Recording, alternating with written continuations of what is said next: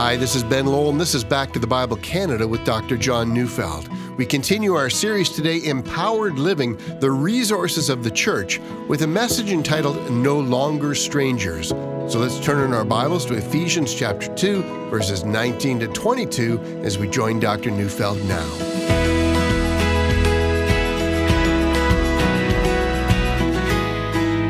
Every one of us knows what it means to be a stranger. It's uncomfortable to be a stranger. It's alienating to be a stranger. It can even be frightening to be a stranger. The need to belong, the need to be part of someone or something, that's a universal human need. God has created us with an intense desire for relationships. If you've ever been invited to a social gathering and found you knew no one there, you know what I'm talking about. Everyone seems to find someone to interact with. They have a personal history to catch up on. They form into closed circles indicating you're not invited in, and they're excitingly talking about what they have in common, and you're left standing by yourself. You go and get a coffee or a drink trying to look busy, but eventually you stand there just fidgeting. No one cares, and you find yourself wondering what to do with yourself, and you ask yourself why you came. See, that experience can be extremely painful. Every one of us remembers kids who were loners in grade school. Perhaps you were a loner. Perhaps you can remember times when you had no friends, when going to school every morning took all the courage you could muster, how you dreaded what would come every day, and because you stood by yourself, you remember that you were easy prey for teasing and jokes and cruel childhood pranks. See, those kinds of experience can mark us for a lifetime. Being a stranger is risky business. Imagine, if you will, how uncomfortable it is to be a stranger in your church on a Sunday morning. Everyone is greeting someone in the foyer, but the stranger only looks on. He or she is feeling very out of sorts. Those on the inside of all the friendship networks are hugging people, and they marvel how friendly their church is. And those on the outside feel the access points to easy acceptance are never open to them. Eventually they don't come back, and it seems no one's even noticed. How do you know that's not happening in your church? Well, just ask yourself how many times you interact with people you've never met. Do you ask their names and how long they've been here? Are they new? Do they have a small group? Can you join them for a coffee? See, if you're not doing that, well, you shouldn't think anyone else is either. You might have all the friends in the world and think your church is friendly. It's not. I've entitled my message, No Longer Strangers, and we're studying the book of Ephesians, and today I'm going to be examining Ephesians 2:19 to 22. And if you have your Bible in front of you, you're going to notice that this short paragraph begins with the words, so then. Other translations use the word consequently. We've just been told that is prior to this passage that Christ has broken down every dividing wall of hostility between people, that is, between people groups, every barrier that keeps people apart. In the early church, this meant the barrier between Jews and Gentiles had been broken down. When Jesus died on the cross, it no longer was necessary to sacrifice sheep and goats in the temple because his own death on the cross was the perfect and final sacrifice. All those sacrifices in the temple were only a foreshadowing of the ultimate sacrifice, the sacrifice that resulted in the death of Jesus on Calvary's cross. And now that the reality has come, the shadow is no longer necessary. But not only did Jesus' death do away with the temple ritual, the sacrificial system, but his death also did away with the need for all external rituals that spoke of inner purity. If you have repented of your sins, if you've surrendered your life to Christ, you're forgiven, and you received an inner purity by faith, being washed by the blood of Jesus. All the First Testament ceremonial laws are no longer necessary. By abolishing the First Testament ceremonial laws, like the need for circumcision and performing acts of ritual cleansing, and eating kosher foods and wearing specialized clothing, by doing away with that, Jesus made it possible for Jews and Gentiles to belong to the same church. And since that's true, Christ wants the church to be an international gathering. It's the new community of God in which all cultural barriers are broken down in the cross. A new race of people, or a new humanity, has emerged. But that has to become actualized or experienced.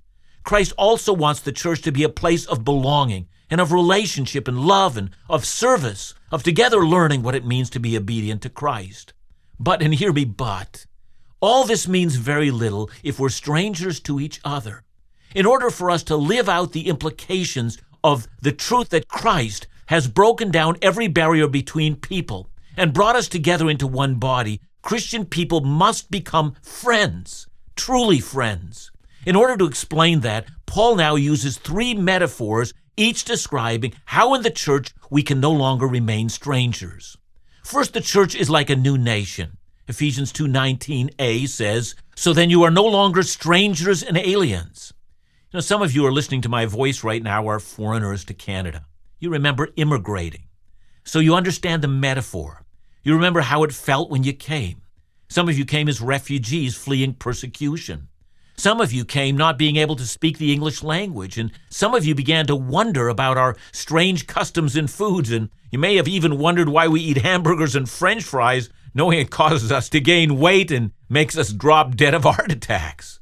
Well, the answer to the last question is none of us has a clue why we eat hamburgers and French fries in this country. Not everything in a culture makes sense, and yeah, that food is killing us, so don't be stupid like us. Don't eat that stuff. But when Paul uses the words foreigners and aliens, he means 2 different types of people. See, the first group, the foreigners, were those who were short-term transients. They were there for a given reason, stayed until their business was done, then they moved back home. And the second group, the aliens, were long-term residents who were, however, forbidden by law from owning land and had only the most superficial rights as citizens. There are people like that in church every Sunday. You know, they come to church, they're not a part of the church, they're simply moving through. They stay until something or someone disappoints them, then they're gone. They're foreigners, and others have settled in, but they never join. They're like a people who are landed immigrant status, but who never want to become a part of the country. But this is vital. God wants us to be full citizens of his kingdom. The people of God are not to be foreigners and transients. Listen to the Apostle Peter in 1 Peter 2, verse 9. "But you are a chosen race, a royal priesthood, a holy nation, a people for his own possession." Do you notice all those metaphors? A chosen race refers to Israel's nationhood status. A royal priesthood refers to those people who offered sacrifices before God, ensuring that God's people were accepted before the holy God. And then comes the title, a holy nation. If that's what God has made us to be, we've got to live out that reality. See, there's only one Christian country in the world. That country is the Church of Jesus Christ. We, the citizens of that country, belong to each other. I've said it before and will say it again. I have more in common with a Christian living in China, whose language and customs I don't understand. I have more in common with him than I do with a fellow Canadian that doesn't know Christ. I'm a fellow citizen of a new country. I have citizenship with a new group of people. Years ago, Kathy and I were living in Southern California, and both of us had green cards which stated on the top, in large letters, resident alien. See, I remember being in a mall one day, passing a woman with a booth with a large U.S. flag on it. And she said, "Young man, are you registered to vote?" I had to tell her I couldn't vote. I was forbidden from exercising that right because I was an alien. That's not true in God's economy. In Christ, I belong to a new nation. And now then, what's the implication of all of this? Did you know that God himself guarantees that all of his elect have the full rights of our new nation citizenship? Each one of us have been made citizens. See, these rights were found in the first chapter of Ephesians. You might remember Ephesians 1:3-10 tells us that we've been blessed with every spiritual blessing. We were chosen before the creation of the world to be holy and blameless in his sight. God predestined our adoption into his family. We've been freed from slavery to sin. We're forgiven. God lavished his grace upon us. Those are the full rights of citizenship, the full rights of the new nation, and we are the church. Now, we don't have a passport or a green card, but we do have a birth certificate.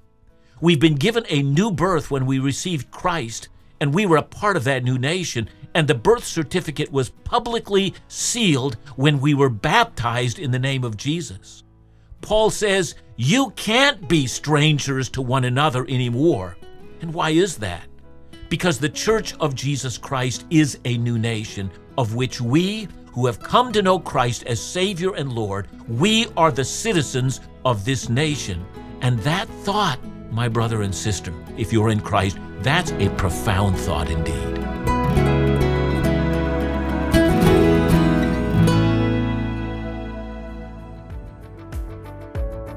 Whether on radio, online, in print, podcast, or YouTube, God continues to use this ministry to guide people back to the Bible and to encourage and equip them to search more deeply into Scripture.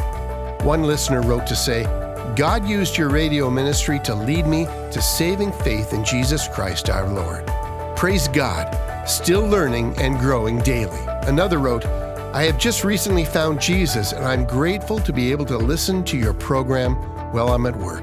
I have learned so much, and you help bring me closer to God."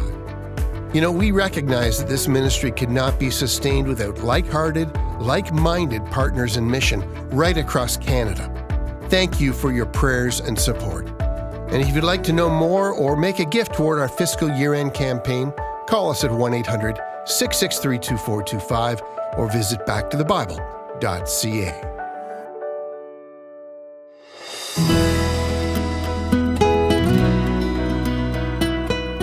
I began by saying that the church is a new nation of which we, that is, all of the elect, are citizens. But Paul's still not done. Secondly, he also says that the church is like a family. Let's go back to Ephesians 2:19. "So then you are no longer strangers and aliens, but you are fellow citizens with the saints and members of the household of God." Now, the term household was always a family image in the New Testament world. An ancient household might include slaves and business associates and even clients who may have been connected to the household business, but the members of the household were the family. They were the children. You know, the Bible constantly uses the image of family. The church, we're told, is the family of God. We learn to call one another brother and sister. In Christ, we have a familial relationship. Since we've been adopted into God's family, since we call our common God our Heavenly Father, we're His family. And this is key. God wants us to be family members and not guests. You know, we have guests in our home from time to time, and when they come, we normally act just a little differently than we usually do. I don't lie down on the couch and go to sleep when we have guests. But our guests also act differently. I mean, they don't chip in and buy the meal. They don't set the table. They don't clean up and do other necessary chores around the house. They just show up. They enjoy time with us. They eat our food, and then they take off because they're guests. They're not family members. Same thing in church. Members of the household know that we all have to chip in together to make this thing work.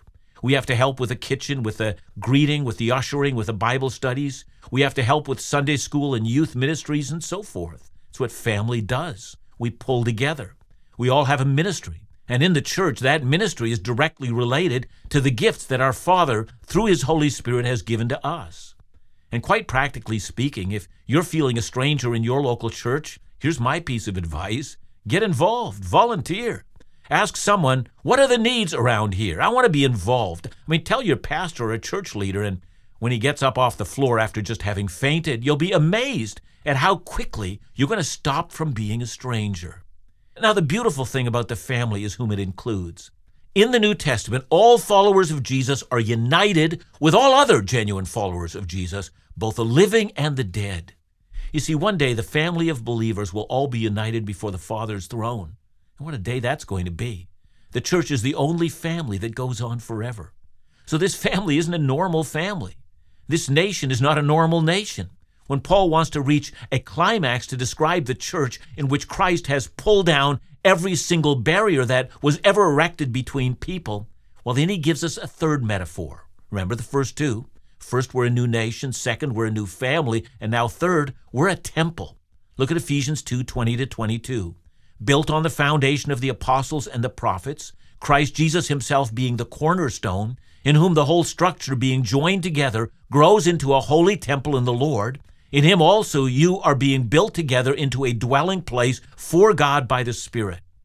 See, the Old Testament tells us that the temple had stood in Jerusalem for almost 1,000 years and had been a focal point of Israel's identity as a people.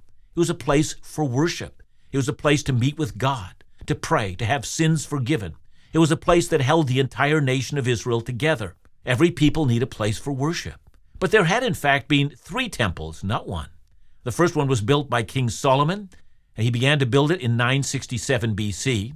It was a magnificent structure.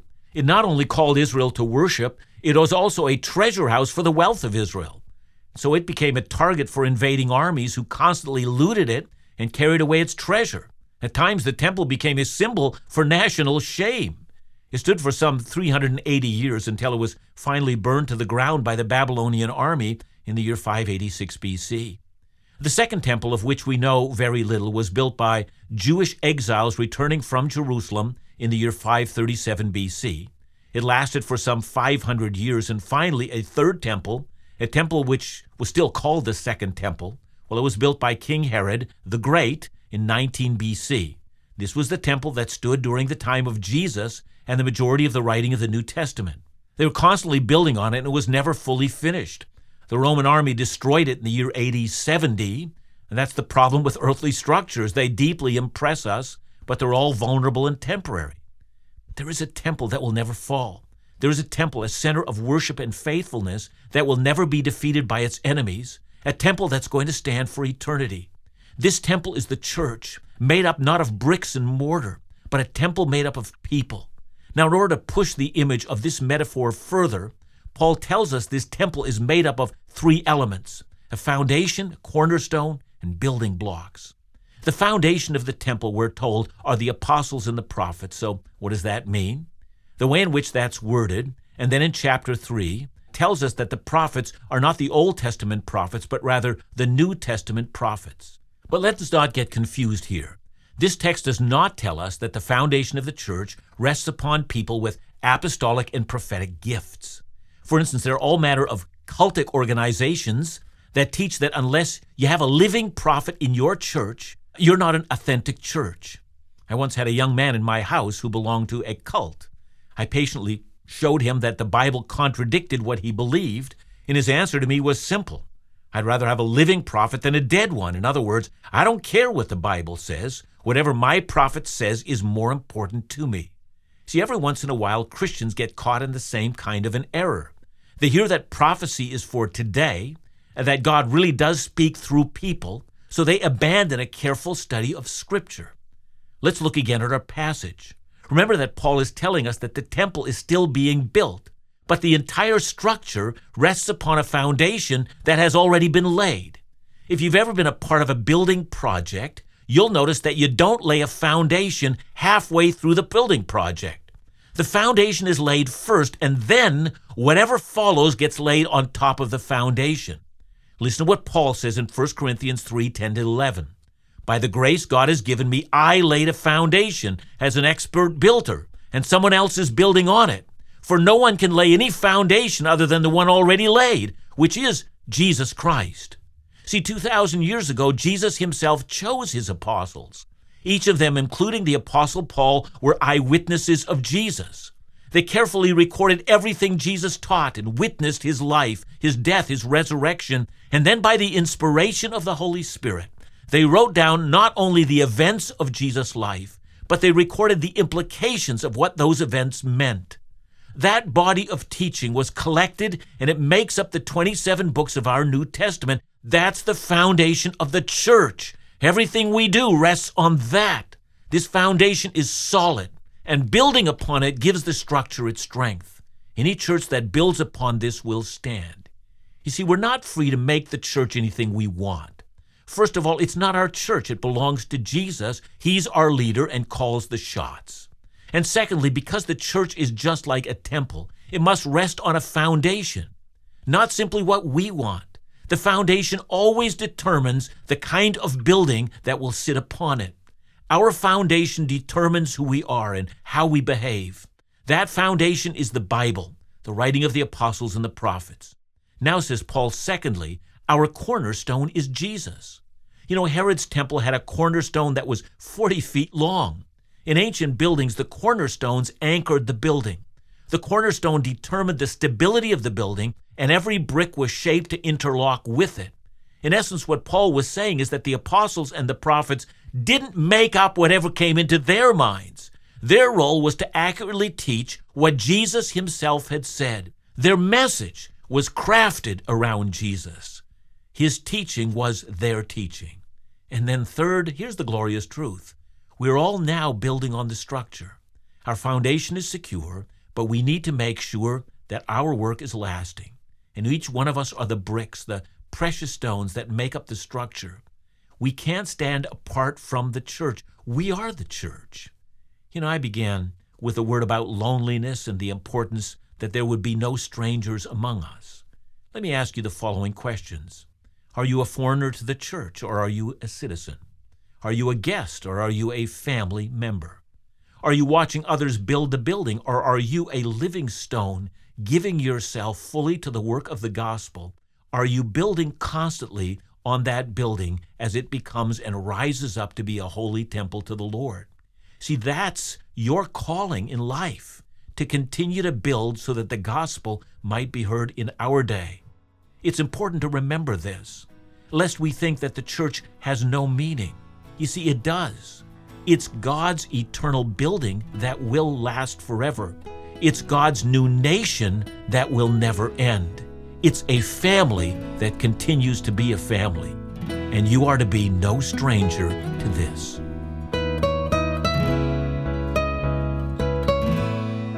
Thanks, John, for your message today. Let me ask you this. Is it possible that church is optional for the Christian believer?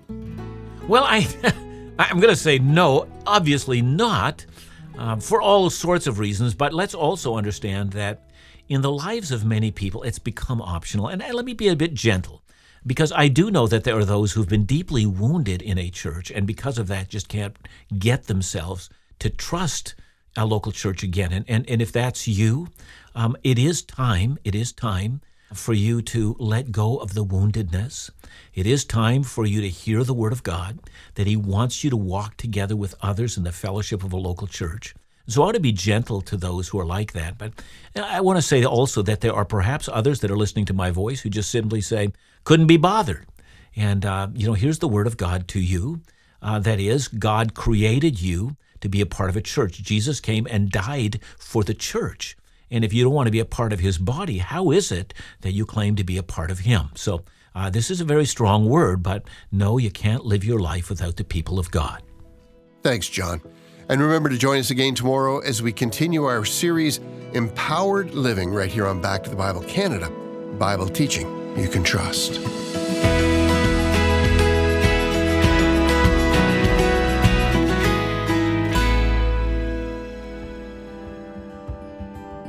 We're missing you and the opportunities we've had in the past to meet you face to face. So enough is enough. Back to the Bible Canada, Laugh Again, and In Doubt are excited to invite you to our 2021 special virtual event called The Gathering, coming on Sunday, September 19th. Enjoy an exclusive message from Dr. John Neufeld, hosted by Laugh Again's own Phil Calloway, and musical guests that will enrich our time together in worship. Last September, people from right across Canada attended online in their offices, homes, on their computers, or even their phones. It was so encouraging, celebrating our common passion for the Bible and the significance of teaching biblical truths to a new generation. More information is on the way, so keep an eye out at backtothebible.ca or sign up for the daily audio mail or monthly ministry email update while you're there, or just give us a call at 1-800-663-2425.